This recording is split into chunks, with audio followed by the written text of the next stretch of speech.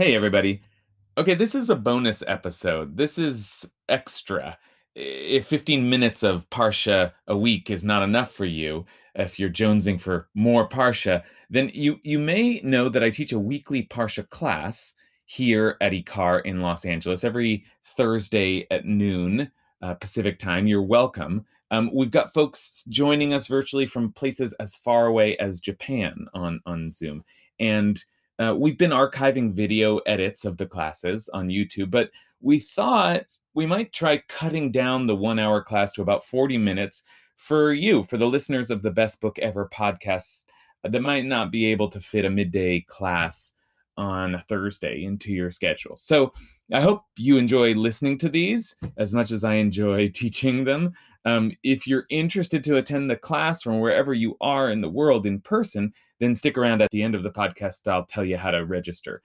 Just like the podcast, it's absolutely free, and we'd love to have you.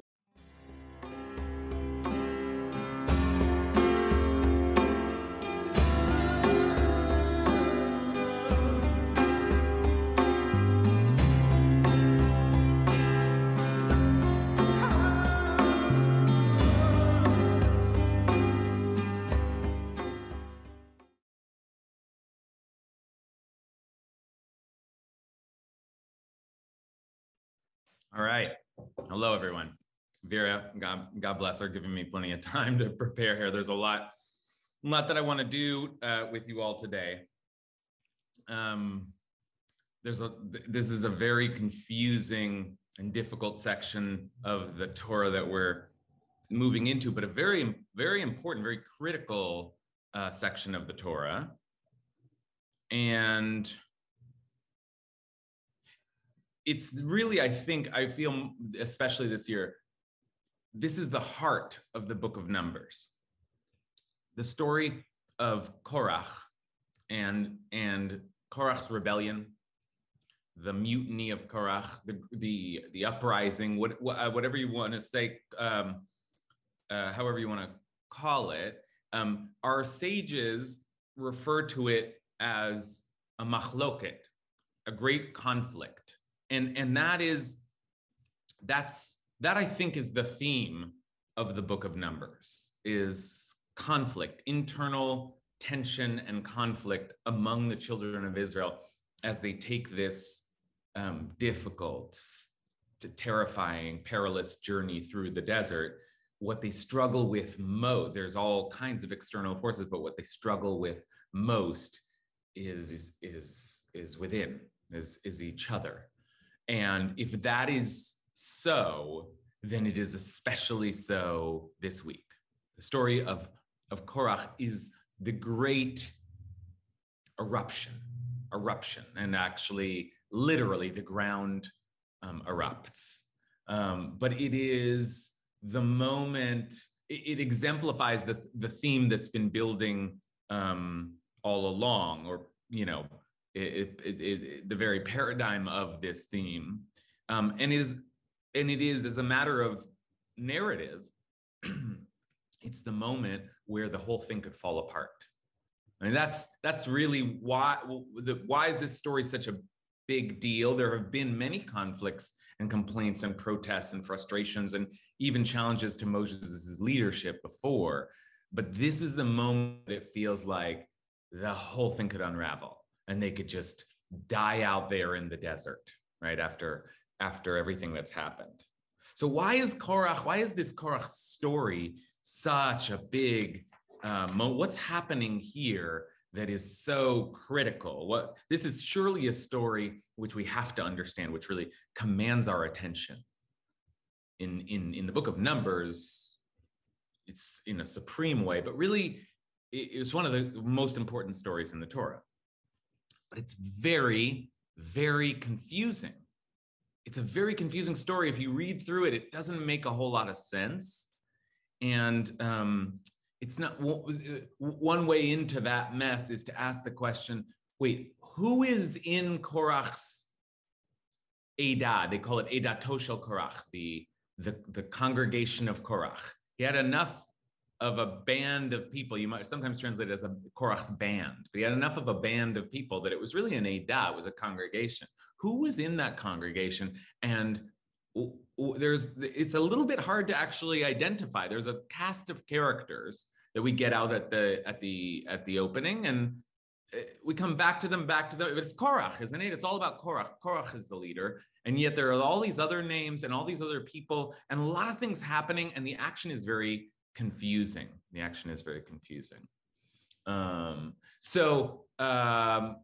I want to try to take us through that. Now, I will say it's so confusing that this is, I just want to name this because our group is made up of so many different kinds of Torah scholars and thinkers and learners that some of the group are always aware of or thinking about modern critical historical theories of Torah and the way that the Torah has come to be seen by those schools as a kind of composite of various documents edited together from different sources, documentary hypothesis, they call it. And this is one of the stories that the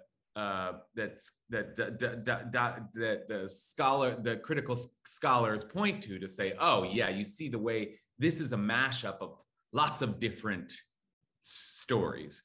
Here, I want to give you first, just so you have access to it. Here's a good summary of how documentary scholars, critical scholars, scholars who in the school of the documentary hypothesis read this text, and suffice it to say, they read it as if it's lots of different texts smashed together in various parts, because they notice that there are lots of different factions and lots of different interests in the story.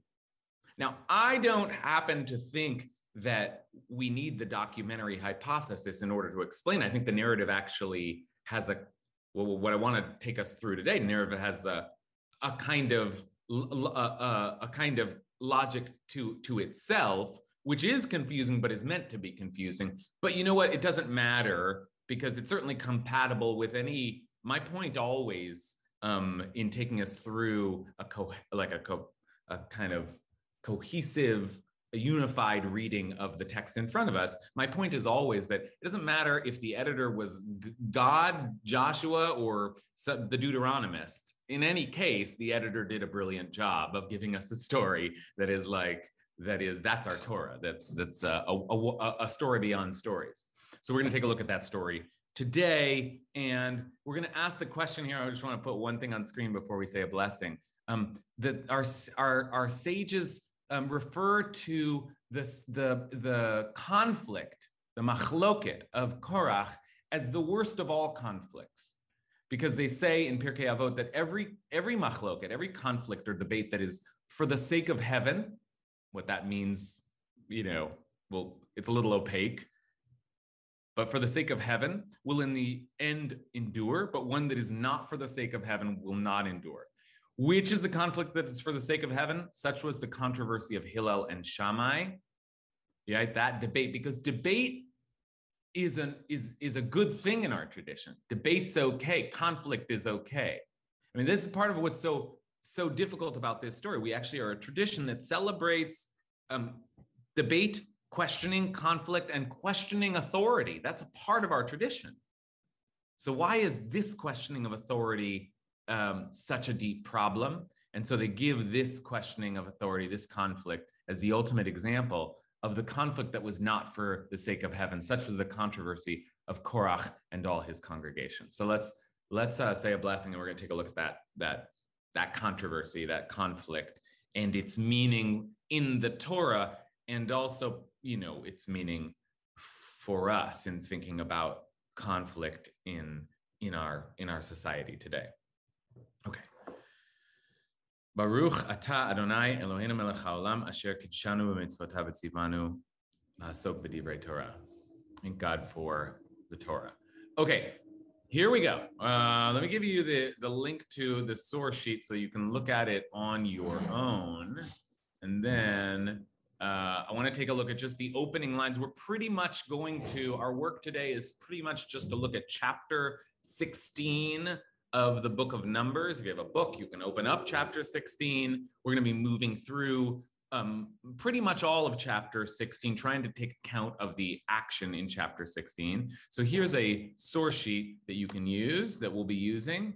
And I want to start just with the opening lines. And in the opening lines, we get our kind of cast of characters. Remember, I said there are all these factions, and that's the lens that we're going to be looking through today, the lens of the coalition. The Korach seems to have put together some kind of coalition. Who are these people? So let's take a look. Let's see, where am I? Here we are. Okay. And this is how the parsha famously begins, Vayikach Korach, and Korach, the first word is actually, and he took, Vayikach. And there's a lot of ink spilled over what exactly that means, because does it mean that he got up or he took people together? He took whatever, but he took. And Korach took, Vayikach Korach, ben Yitzhar, ben Kahat, ben Levi. Korach, son, and we'll get a whole lineage here. Son of Yitzhar, son of Kahat, son of Levi, one of the tribes of Israel, 12 tribes of Israel. And he took along with, and now let's pay attention. These are these two names are the other names we're going to have to be keeping track of throughout the narrative, along with Datan and Aviram. V'Datan v'Aviram b'nei Eliav. And there was someone else, although we don't hear about him much, but On ben Pelet. And they were all, those three, Datan, Aviram, and On, were all descendants of Reuben, right? Kohat was a descendant of Levi. Same word there. Maybe I should just make it parallel in this. Descendant of Levi, and they were all descendants of Reuben. That's named, and that's the first verse. So that's already important distinction, information, tribal affiliations seem important, especially because they're going to be challenging Moses and Aaron's authority. And Moses and Aaron, what tribe are they from? Tribe of Levi. Tribe of Levi. Yeah. Okay. And then, and this is so we have Korach, we have these Reubenites that are with him. And then we've got, they rose up against Moses together with 250 Israelites. And they were chieftains, Nisiei Eda, chieftains of the community, chosen in the assembly, men, Anshe Shem, men of renown, men of great name. Okay, those 250 are going to be floating around. Let's try to keep track of them as well. They're a little harder to identify, okay? But we're going to keep our eyes on Korach, the great enemy. That's a name that goes down in Jewish history. Keep our eyes on Datan and Aviram, these two of these Reubenites. And keep our eyes on the 250 Israelites, okay? All right, so those are the people that gather together. That's Korach's band, and they get up, and they seem like powerful people, like 250 powerful people, like you get a whole, I don't know, all of Congress together, I don't know. They combined against Moses and Aaron and said to him, you have taken, Rav Lechem, you have taken too much. Ki chol ha'eda kulam kadoshim, because all of the community are holy, all of them. And God, Hashem, is in their midst. Why then do you raise yourself above Hashem's congregation? It's funny, they turned one into just a hey, the other one. Someone is unmuted. I just heard you cough. Okay. Why do you raise yourselves above God's congregation? And Moses heard them and fell face down, fell on his face. Now, let me start by saying one of the things that I think we think about every year and then kind of dismiss it. And the thing that I want to just acknowledge is, boy, their claim sounds good, right? Like part of the problem is that when we look at what Korach says, it actually sounds almost beautiful. All of the people are all holy. They're all holy. And God is in them. And that sounds like a spiritual message I'd like to hear. Right? That's appealing. That's a beautiful thing to say. And what are they accusing Moses and Aaron of? They're accusing them of lifting themselves up above the congregation and taking too much of themselves. Now, Moses is the leader of Israel. That's not that surprising. But it is important to think about the fact that the other main leaders of Israel have been Moses's brother and Moses's sister, right? And Moses and his brother in particular are, I don't know what you call Moses, the prophet of Israel, the leader of Israel, and then the high priest. And that's going to be relevant soon too here, okay? So it sounds like there's nepotism going on here, right? And why do some people get special status? Why have you taken so much power to yourself? All the formulations of this, I think, are very easy to speak out and to relate to and to wonder, yeah, why do Moses and Aaron get so much power in this society? Moses chose his brother. There wasn't anyone else better. Now, okay, I want to just stop there and mostly dismiss that. That's a different class. We've actually done that class before. But for now, I want to just take at face value the idea that Korach is doing something that our tradition, our Torah, reflects on as dangerous, or something that he did that was intended to undermine the whole camp and could have ruined everything. Okay, so what is Korach up to? What is he doing? Is it just this beautiful, like, you people are, you don't get all the power, we're all holy? But that's not much of a movement. But okay, he's just resentful at Moses and Aaron for being for being power hungry and for, a family. You could see how people could start to get agitated if the family was corrupt. I mean, I guess that's what it comes down to, right? If the family is corrupt, it's a just claim. But maybe it's also like kind of democratic, or kind of not even democratic, but sort of spiritual. Like we are all God's holy people. Okay. Just because there are a lot of pieces here, I want to give us the next kind of like Moses's reaction to all of this, and then we'll finally open this up. This is a really complicated story, so I'm sorry to be doing a lot of the talking up front, but I want to just lay everything out here, and then we'll start to see that there's at least a couple of major things going on here. And the first place we start to see this, now that we've identified all of our characters, is in the different responses that Moses has to two different groups. Okay, so take a look here. We're going to go back into our source sheet. So the first group here, now this is, we just looked at numbers 1 through 4. Okay, now the only reason I'm breaking this up is because the way Sefaria works, every time I click onto one text, it takes me back up to the top. So this is just going to be a flowing trip through chapter 16, but I'm breaking it up so it's easier to access on our interface. And speaking of our interface, can I make it? No. Okay, that's the best we can do. Wait, hold on. I want to see if we can hide. Insert hide. Okay, I can't figure this out right now. Okay. Okay. So number 16, 1 through 4, now 5. In other words, we're continuing with the narrative. Okay, here's Moses, who had just fallen down on his face. And then he fell down on his face, and then he spoke to Korach and all his company. And he said, Boker v'yodah Hashem et asher lo, v'et hakadosh v'hikriv elav.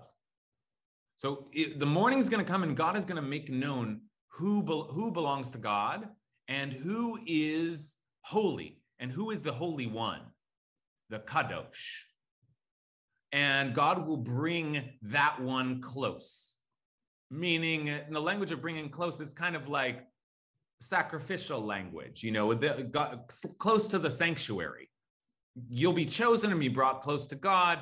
So there's going to be a procedure. So Moses says, God's going to decide there's going to be a procedure. And what we're going to do is take fire pans, you, Korach, and all of your group, take fire pans and put fire in them and lay incense on them before God. And then God will choose the candidate whom God chooses, he shall be the Holy One. And listen to who Moses is talking to. Rav lechem b'nei Levi. You have gone too far. You have too much. Sons of Levi. You have gone too far. And actually, above I translated that same phrase as you have taken too much. So it's really the same phrase here. You have gone too far. You have taken too much. It's the same phrase. You have gone too far, sons of Levi. Okay. Moses then said further to Korach, and look again who he's talking to. Hear me, sons of Levi, descendants of Levi. Although so far the only descendant of Levi that we know about is Korach, right? Because we've named Korach 250 people from Israel. We don't know their tribe, and then 3 Reubenites. But Moses speaks to the sons of Levi. Is it not enough for you that the God of Israel has set you apart from the community of Israel and given you direct access to perform the duties of God's tabernacle and to minister to the community and serve them? Now that God has advanced you and all your fellow Levites with you, do you seek the priesthood too? And here he seems to be talking, and most of the tradition has assumed he's talking to Korach, as if Korach's main claim here is, I want to be the high priest. Korach didn't say that, but that's the way Moses is speaking to him, because that's the Levi in front of him and the one who's challenging. And he seemed, and here's the last line: truly it is against God that you and all your people have banded together. For who is Aaron that you should rail against him? You're confronting God, and Moses' point here is that God chose Aaron, not me, not Aaron. Who's Aaron that you should be confronting? Okay, so what's the story there? Moses is speaking to the sons of the descendants of Levi and accusing them of trying to take Aaron down. And who, poor little Aaron, leave Aaron alone, right? You sons of Levi, you sons of Levi, you sons of Levi. That's one group. And then, and I know I've been talking for a long time, but this is the last piece that you need before we start to think as a group together about what the heck is going on here. And then Moses, the whole thing, and take your fire pans. Tomorrow we're going to see who's going to be chosen. That seems like the response. And yet there's something else that happens. And this is where things start to get really confusing. Moses then sent for. They're not there. Moses then sent for Datan and Aviram, the sons of Eliav. Why he doesn't send for On as well, I don't know. But Datan and Aviram we met at the outset. Datan and Aviram, sons of Eliav. Okay? They're standing there, and now Moses suddenly sends for them. Were they there to begin with, but then they left? They don't seem to be a part of this conversation. They're not, in fact, the sons of Levi. And so there's a new thing happening here, and he sends for them. And then, get this, folks. Vayomer lo na'aleh. They say, we're not going to come. We're not going to come. And they say, is it not enough that you brought us up out of a land flowing with milk and honey, which is a funny thing. They've come up out of the land of Egypt. And this seems like a particularly insulting thing to say. Like, you said you were going to take us to a land of milk and honey. What you did is ripped us out of a land of milk and honey to have us die in the wilderness. And now you want to rule over us as well. You want to be our master as we die out here. Even if you had brought us to a land flowing with milk and honey, like you said you would, and given us possession of fields and vineyards, should you gouge out the eyes of those involved? And that's a confusing phrase, but we will not come. Even if you had given us even if you had brought us to the place that you said you would, which you have not. Do you still have the power to determine where we go? Do you have the power? Can you punish us? No, we defy your authority. And Moses was very angry. And then Allah, listen to this. And he said to God, Al tefen el minchatam. Don't pay any regard to their offerings, their grain offerings. in particular, their grain offerings. I'm going to put that in. Their grain offerings, that's a mincha. I have not taken a donkey from any one of them, nor have I wronged any one of them. What? Moses suddenly getting defensive here.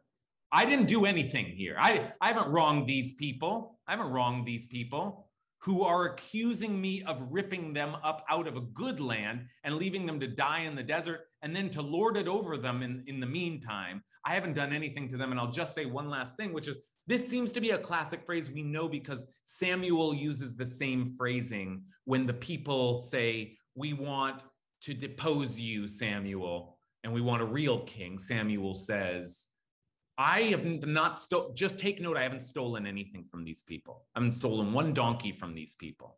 Okay, so this is like a way it seems like either in the Torah or in the ancient world that like a leader says, I'm being challenged, but I have not stolen one donkey from you people, because that's what a leader would do, is just take whatever, like a true, monarch, chieftain, ruler, absolute authority. Okay, all right. That was already a lot, and there's going to be a little bit more coming. But now you have all the pieces. Let's start to think about. I see some of you are starting to think, what is going on here? What are these two groups that Moses is speaking to? Right? Documentary hypothesis is going to label them as two separate sources, two separate factions. But regardless, what are these factions? What are the two groups that Moses is contending with here? So much so that he has to run from one to go try to fetch another. Oh, Richard, are you talking? I can't hear you. I'm sorry, two quick questions. In the last Parsha, God tells Moses that all of these people will die out in the desert. And I wasn't sure if, and even though God told him to, I'm not sure that Moses communicated that to the people. And yet, Datan and Avram say, you know what, even if you had led us to a land of milk and honey, instead of letting us all die out in the desert, we still wouldn't trust you. So I guess they had all heard the prediction that they were going to die out in the desert. Number one. And number two, last, does Moses know what is going to happen when they bring out the fire pans? Well, so first of all, a really interesting question. Do the people know, are they responding to what's coming? And it seems in the language of Datan and Aviram that now there's some general awareness, which confirms what we were just saying with Joni, that the people are suddenly realizing that this is the new situation. And then what was the other question, Richard? And when Moses commands them to come out with their fire pans the next day. Oh, does he know what's going to happen? Because it sounds pretty definite. God's going to make his choice obvious. Okay. Well, with that, I think it's worth also beginning to look and to consider the responses, because the question of the fire pans takes us into the two tests. There's two kind of tests now for these two separate groups. Okay, so I want to soon turn to think about the scene with the fire pans when it actually happens. And then we haven't even mentioned the most incredible, the memorable, vivid image in the story of Korach, which is that the ground opens up and swallows them, right? Miraculously swallows them. And that hasn't been mentioned. What's all this, fire pan doodads doing here, right? What's going on? Okay. All right. But we need a little bit more work in thinking about the two audiences here, or the two factions here. There's Korach and the 250 men who Moses refers to as Bnei Levi, the descendants of Levi. And then there's Datan and Aviram, who we know are the descendants of Reuben. And they have, right, and they're very different. One seems to be wanting the priesthood. What do Datan and Aviram want? What is their claim? What is their charge? And another way to ask that question is to ask, why does it matter that they're Reubenites? Why does it matter that they're Reubenites? Why are we told that they're Reubenites? What do we know about Reubenites? Reuben was the firstborn. Well, yes, that seems significant. Reuben was the firstborn. Yeah, that seems significant. In other words, they also, like a Levite, they might have a sense that we're a royal family, we're a powerful family, we should, right, okay.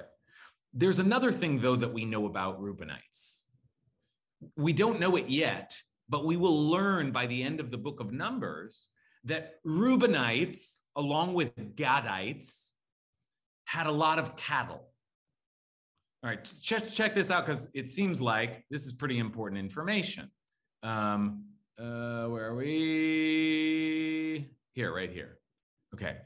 I haven't taken a donkey from any one of them. Like, look at their claims here. The land we were in was good. The land you've taken us to is horrible. You never took us to a good land like you promised. And his response is, I haven't taken any of their cattle. I haven't taken a donkey. Now, the Reubenites and the Gadites owned cattle in very great numbers. This is later, Numbers 32. It's towards the end of the book of Numbers, noting that the lands of Yazer and Gilad were a region suitable for cattle. These are lands outside of the land of Canaan. The Gadite and Reubenite leaders came to Moses, Eleazar the priest, and the chieftains of the community, and said, all you chieftains, I won't read them all, the land that God has conquered for the community of Israel is cattle country, and your servants have cattle.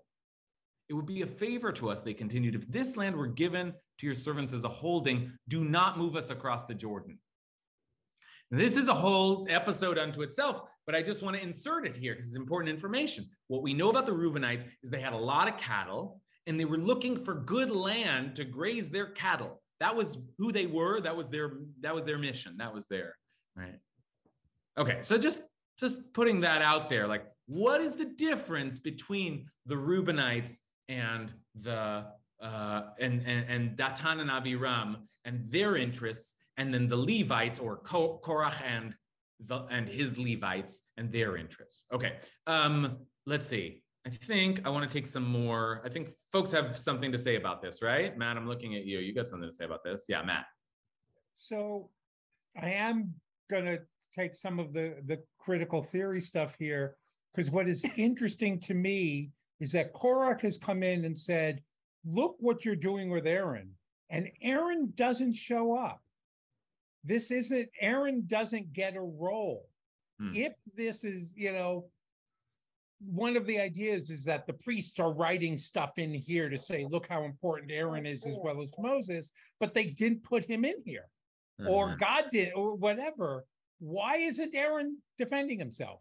Why doesn't Aaron get to say, hey, I get to, and that tells me something. And like a lot of the times, I don't know what it tells me. I don't know what I'm learning about from that. Okay, good. Aaron appears later, soon later in the story, so he's not absent. But Matt's right to say that Moses is doing all of this negotiating that we're seeing up front.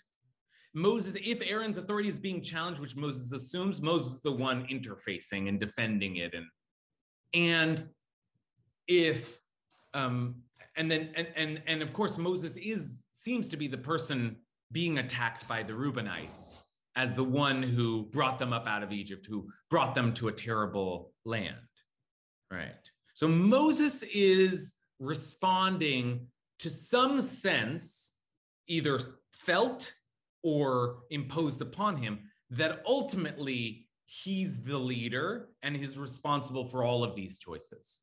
So if Aaron has been made the high priest, it seems that's an accusation against Moses as well. What do you do? And it makes sense, right? Like, what it's like, yeah, they're accusing a family of conspiring, Moses and Aaron, but Moses is the one with the power. So really they're accusing Moses of, sure, you talk to God. Why does that make your brother the holiest person in the camp? It doesn't make your brother the holiest person in the camp. We're all holy, okay? So Moses is the leader of the people. Even if Aaron seems nepotistically to be another major leader, Moses is the leader of the people.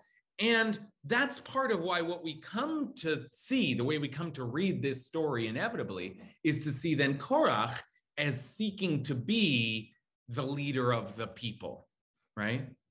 And Korach seeking to be, is he trying to be the high priest? It somehow sounds like that.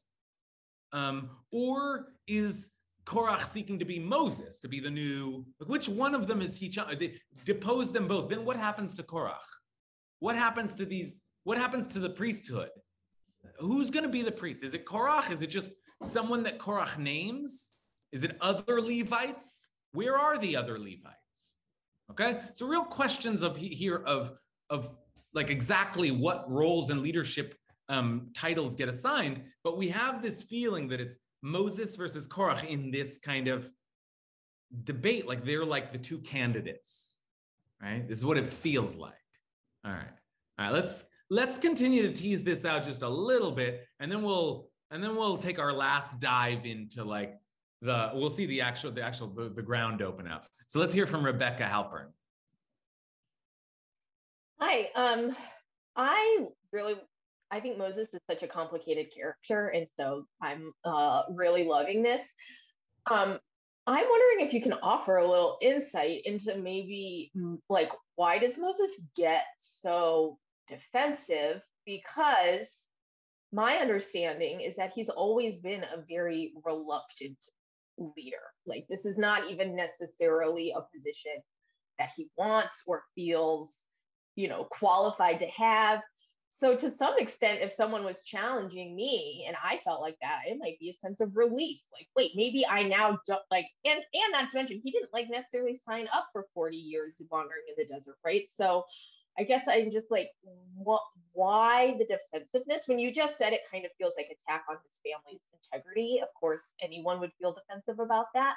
But why, like falling on your face, like why was he so defensive? Okay, thank you so much for that, Rebecca. This is a good time, and Rebecca's helping us do it, to re-ask the question that we asked at the outset, which is, what is so threatening about Korach's rebellion? Because as Rebecca reminds us, Moses isn't, our whole sense that we know who the good guy, bad guy is here, is partially informed by the fact we know Moses is not power hungry.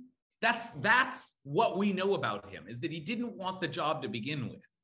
So for that to be the accusation leveled, there are many things you could accuse Moses of. He's awfully grumpy, right? But you can say he's power hungry. He fled from this job. He didn't want to at all. So so that's in our minds. And not only that, just 2 parshot ago, just 2 readings ago, people started prophesying in the camp. Just Eldad and Medad started spouting prophecies in the camp. And Joshua ran over to Moses, threatened for him, and said, there are people spouting their own prophecies, and that's presumably a threat to your authority as the sole prophet of Israel. And Moses says, I wish everybody was a prophet. I don't want to be the prophet. Who cares? Let them do their thing. It's not about me.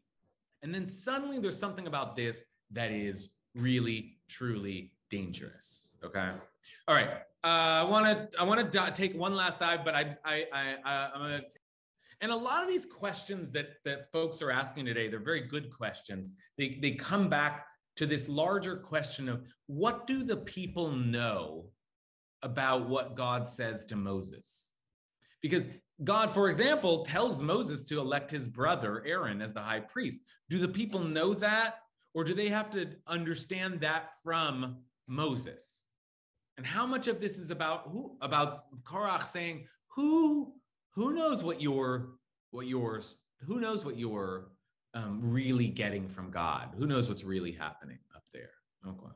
All right. So here's what I want to do. We only have 10 minutes. So I want to make sure that I say some of the most important things, and that we look at the last piece and see how this all plays out. And for this, again, you could go documentary hypothesis, or you could read this within the narrative. I think both anybody who takes a careful look at this story will see that there's at least a couple of things going on. There is some challenge to the religious leadership of the community, that is, to the priesthood. Some challenge to that, clearly. that Moses perceives. And that's one faction. It seems to be led by Korach, who is a Levite, but he's just got a pack of 250 guys behind him. Are they going to be the new Levites? I don't know, but he's managed to say, I don't buy this, I'm heading in. Does he represent the Levites? It's not clear. So that's one faction, is the challenge to religious leadership. Another faction, Datan and Abiram, they are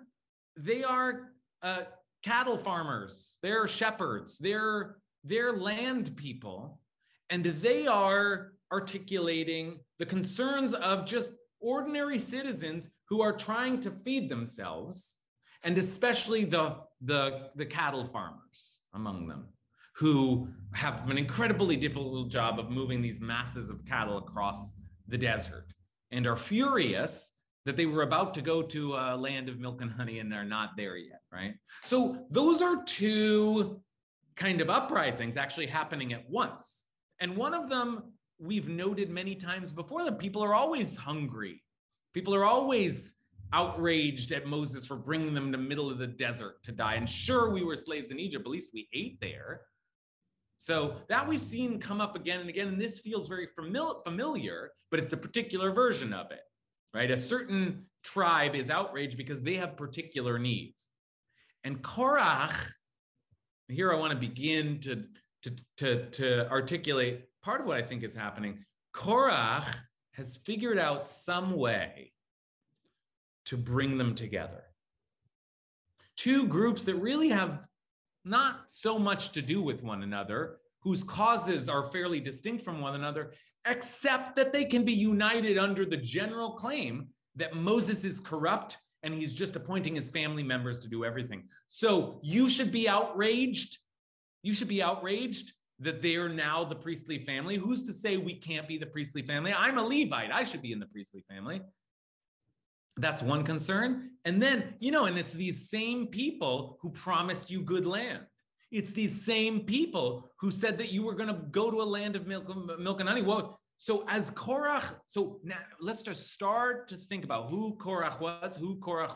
Korach is someone who was able to bring together these two concerns at least, and then like to get 250 powerful people on his team as well seems like, I don't know how to read that part. I'm curious if you all do, but there's like a couple of things going on. And if we read them as one narrative, then Korach becomes a very different character, because what Korach becomes is the guy who knew how to unite many different feelings of discontent and outrage in a society and present them as a general, like, we're gonna drain the swamp, right? We're gonna drain the swamp.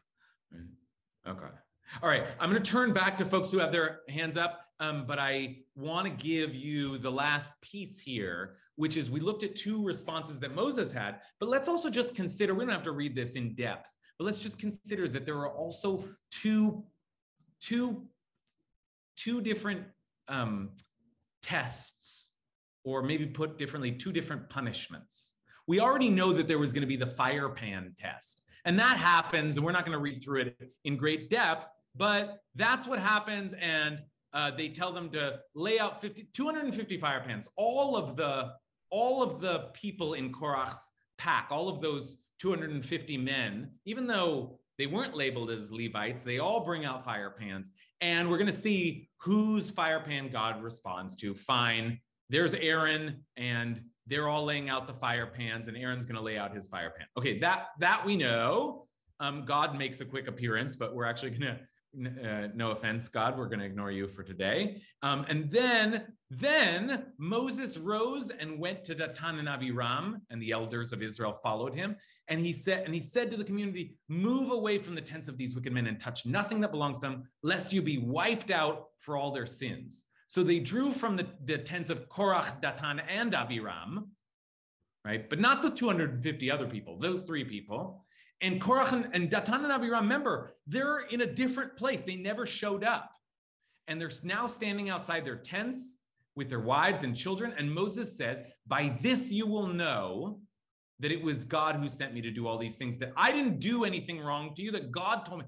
By this you will know if these people die in a normal way, if these people's death is that of all humankind, if their lot is humankind's common fate, it was not God who sent me. But if God brings about something unheard of, so that the ground opens its mouth and swallows them up with all that belongs to them, and they go down alive into Sheol, the underworld, then you'll know that those involved have spurned God.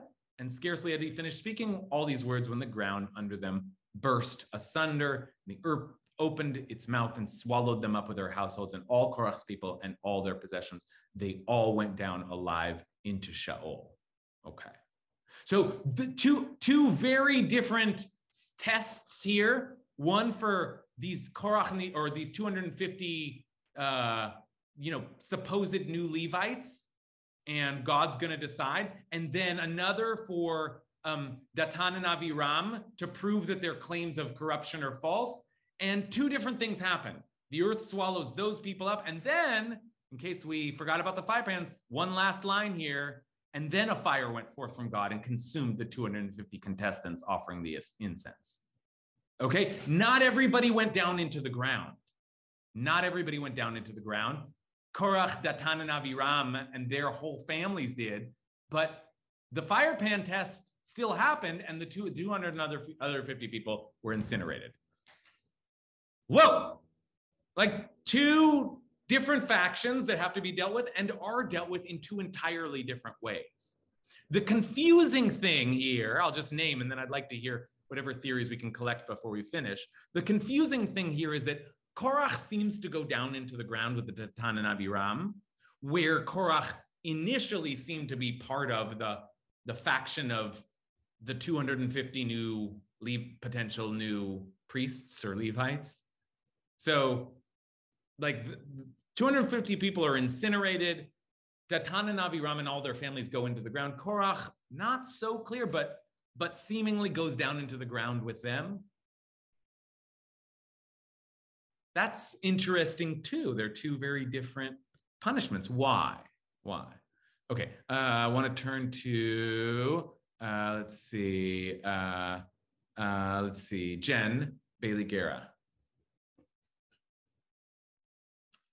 I'm stuck on two little phrases, one at sort of the beginning and one at the end of what you read. And one was, we're all holy and, God is just as well in our midst as anybody. We're holy and God's in our midst. And then they'll know that, you'll know that they have spurned God at the end. Because, yeah, sure, we're all holy. That's important to know. There's sacredness in all of us. Yes, God is in the midst of all of us. But that doesn't mean we're all listening. And that doesn't mean we're all acting in accordance with that, right? And I think we can look at how many of us speak a lot about our relationship with God and God's presence in whichever faith community that we're in, versus whether we're actually following through on that or having the presence of God impact our behaviors. It's so easy to summon God, isn't it? Like, I think that's part of what Korach has figured out, is that, like, now I'm going to say that, like, I have the divine message. Like, it's so easy to speak in the name of what I'm doing is righteous, what I'm doing is holy. Right. Leah Matsui. Yeah, it's not cohesive, but the earth, the mouth of the earth opening up and swallowing them. The mouth of the earth was one of the 10 things that was prepared right before the first Sabbath. I love that. And I'm so glad that it is used. There's something really terrifying about Korach, because he's actually a member of the elite, as you talked about, and yet he's able to gather the support of regular people. We've seen this with a message which seems so good and so universal. This is what seems to have happened throughout the world, particularly highlighted in the US with the ascension of Donald Trump and his followers, a person from the elite who was able to gain great support from just regular people, and to make him he's able to present himself as just a regular guy. Moses is the only person that speaks mouth to mouth with God. I believe in the one story theory and that the book came from God. So what you're beginning to point us towards is a way of thinking about this story in as some kind of map that might help us think through ongoing political and social conflicts, struggles, uprisings, and the nature of political debate and even revolutionary conflict. And that's always complicated, because if the ruling powers are corrupt, there should be a revolution, right? But or so corrupt that there cannot be an election, so then there should be a revolution. But it is also true that the rhetoric of revolution, the injustice of it all, the divine cause, can lend itself so easily also to just power-hungry demagoguery. Those who can stoke the anger and the hatred in the country and unite various forces that don't seem to have anything to do with each other under the banner of "How dare you? We're the people. We the people. A popular uprising." We're seeing a popular uprising here, right? Rashi said, and Korach took. That's how it starts. And it seems to me that must mean that his big thing was that he took together lots of different factions and put them into one group. And that's what he knew how to do, is he knew how to bring together a coalition of anger. Our sages say that it was a machloket she'ina l'shem shemayim. It wasn't for the sake of heaven. And I think part of what they meant by that, possibly, is that Korach didn't care about any of this. Korach just wanted power. He didn't, hey, you guys come over here with me, I'll make you priests. And you have some anger over here. You should stand up to Moses. We'll tear them down. That's what, and then I will be in charge, right? Okay, I think we have time for one more. Agnes?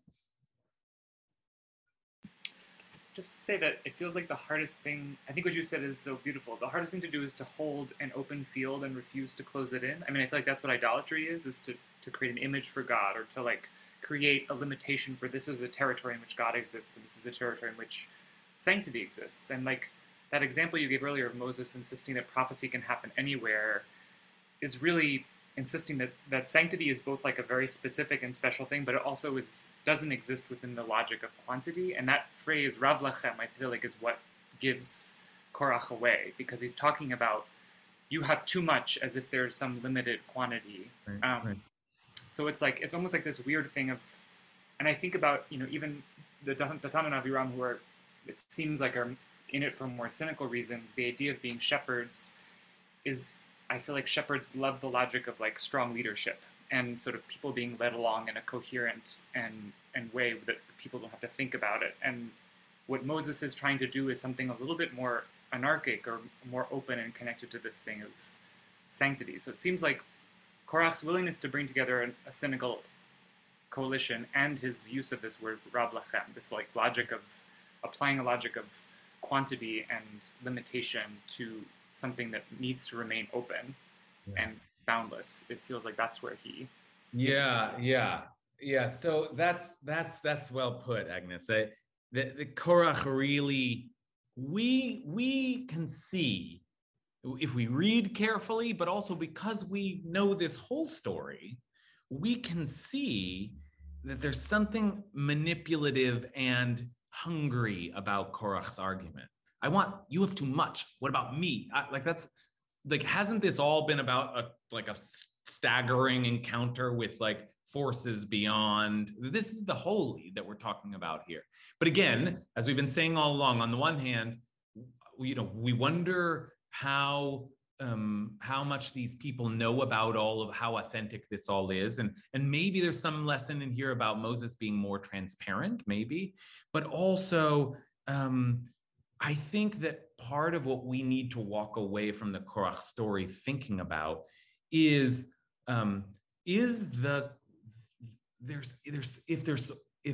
Korach is nearly successful, it's because there's a sliver of truth in what he's saying, that he is articulating some kind of anger that's there, or suspicion that's there, or worry that we all ought to have that one family is ruling this nation. We should worry about that. But on the other hand, we have to be careful readers. And when we carefully read the story, we start to feel like, whoa, like whether it's just the small phrase of like, I want what you have too much, or whether it's the larger dynamics that I hope we've now started to put into view of all of the various factors in the coalition that Korach somehow was able to bring together to just nearly overthrow the entire community and leave us in chaos, right? Which is what a popular, well-spoken demagogue actually gives us when he or she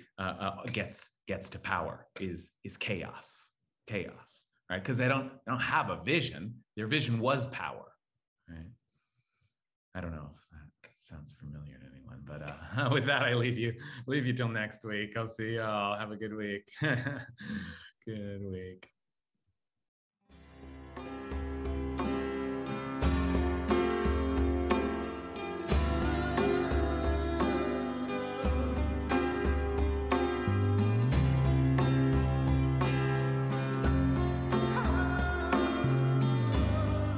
Okay, that's it.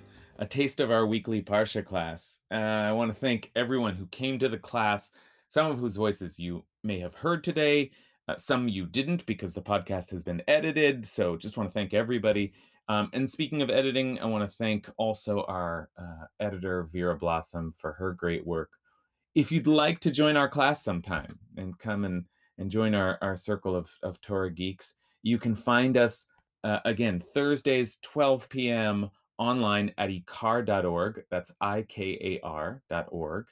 And if you go to the calendar, then you can find a Zoom link and just click in. And in the section on the website that we keep our classes, you can, if you click on Parsha Study, you'll find all of our archived classes and source sheets and everything we discussed there. So if you're looking for a regular Parsha class, I'd love to see you. And in the meantime, I will talk to you next week.